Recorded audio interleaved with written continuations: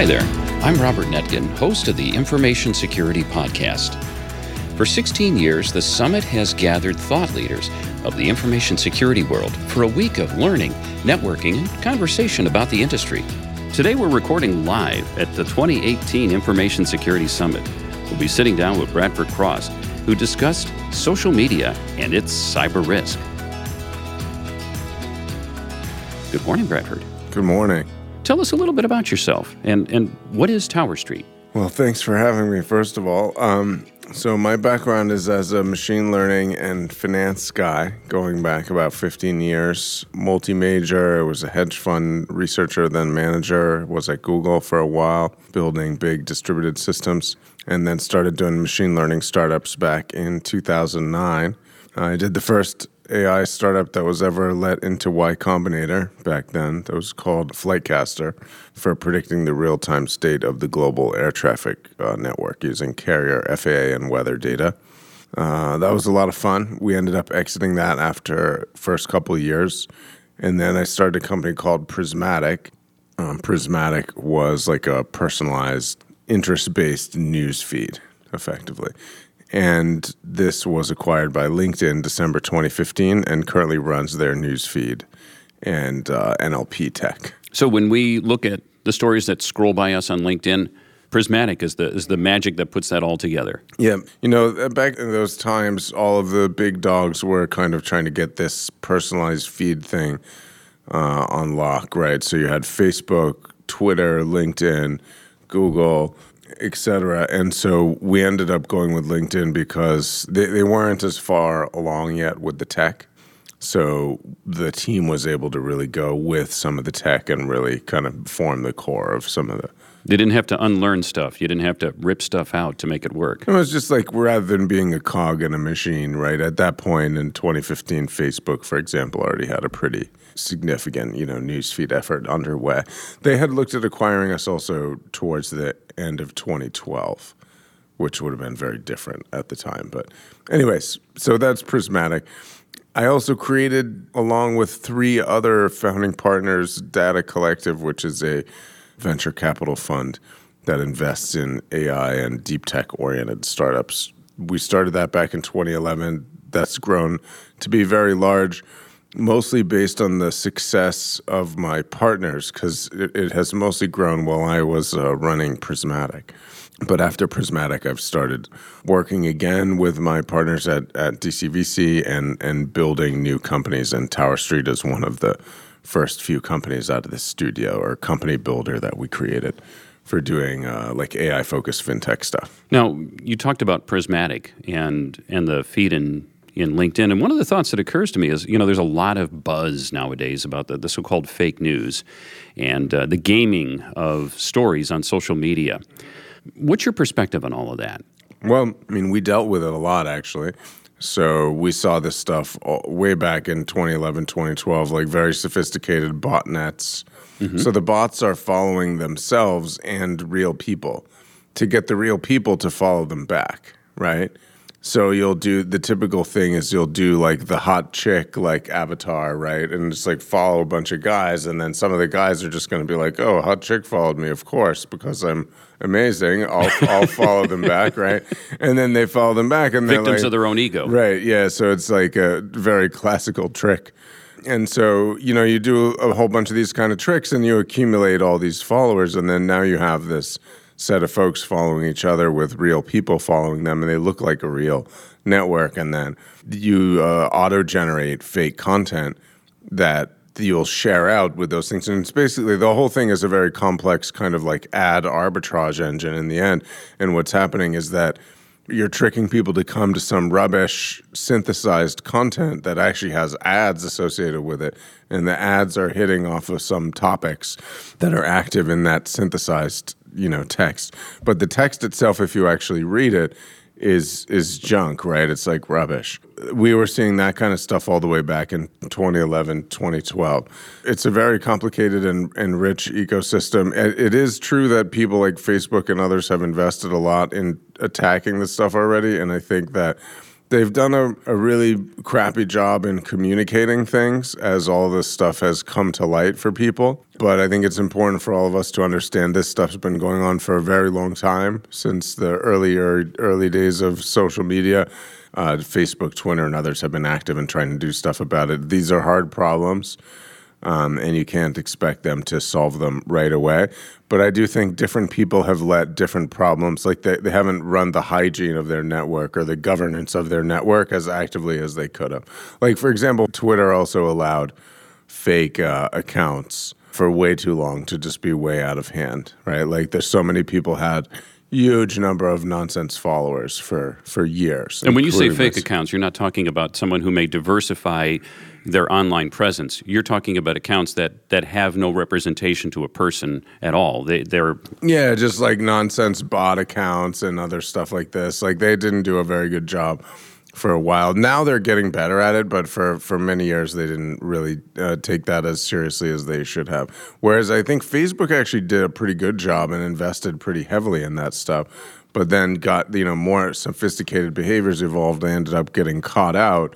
But I think the way that they communicated it, ended up being what was the worst part of it, rather than them having just completely and utterly neglected this for years, which I don't think is what represents the truth. I think that they do think about this kind of stuff and invest in it. How would you describe the cyber risk of this adversarial social information?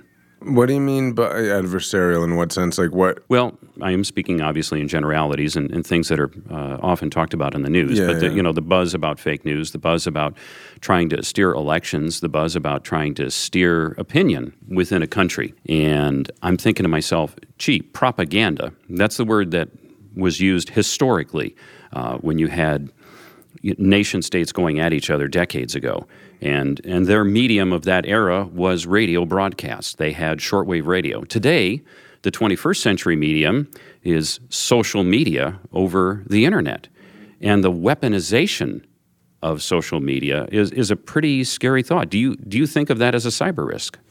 Well, definitely. I mean, if you think of modern warcraft, right, where violence is mostly obsolete, because I think violence between major world superpowers is mostly obsolete, and it's mostly been obsolete, for quite a long time.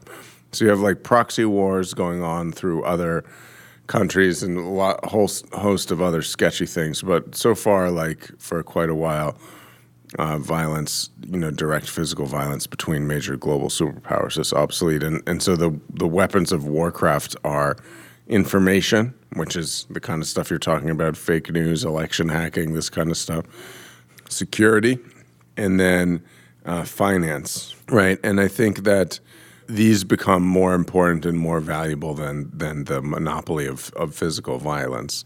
And you see like major corporations also in some cases having similar power to like major, nation states. And I think that this will all continue to be the case, and the stuff that you're talking about is real, and it's very serious. And the major Russia, China, U.S. kind of superpowers are constantly at war in some sense, and have been for a long time. When you look at these vectors that you're describing, right? So in terms of organizations thinking about cyber risk, just to kind of pull back a little bit to something that's a little more tangible for the information security professional, how do you see organizations addressing challenges? And frankly, what challenges do you think they should prioritize? We take a kind of a simplistic or a traditional kind of, I guess, ERM, enterprise risk management type lens on this. Look at the risks to the business, the assets of the business, look at the business processes, and look at how the security risk influences those things and how you can lose money. And then, make decisions strategically according to mitigating that financial risk. And I think in the future, the last thing I'll say on this topic, in the future, I think people will get even more sophisticated. Will start to look at distributions of risk and so on, and like, what's my appetite for like really extreme events, and how much am I willing to invest incrementally above and beyond to reduce the likelihood of really extreme events. So how does an organization quantify cyber risk? is that going to change in the future?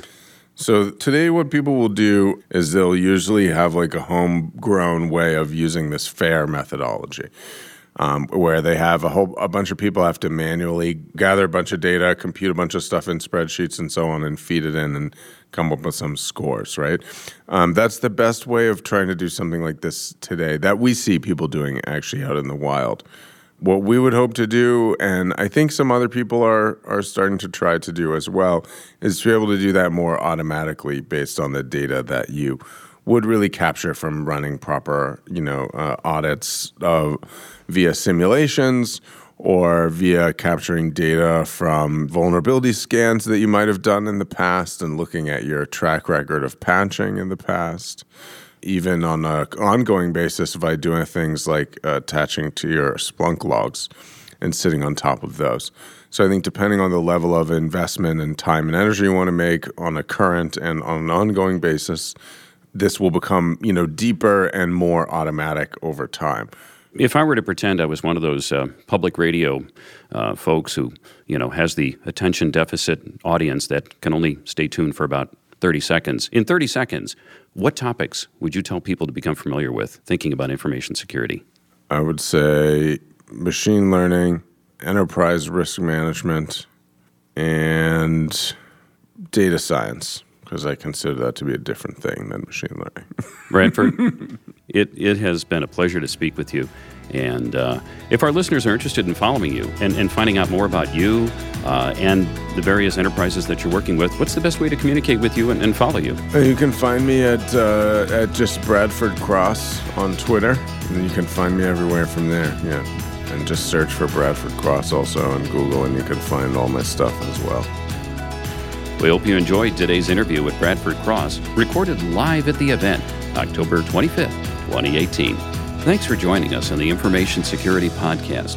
You can find our other podcasts featuring keynotes and behind-the-scenes interviews with some of the Summit speakers by subscribing to the Information Security Podcast on iTunes, Stitcher, or your favorite podcast app. Learn more about the Summit at informationsecuritysummit.org. Before you go, we'd like to give a special thanks to our ISS partners, ASMGI, Better with Mustard, and Hurricane Labs. We'd also like to thank Front Porch Media for producing this podcast. Thanks for listening. Until next time, stay secure.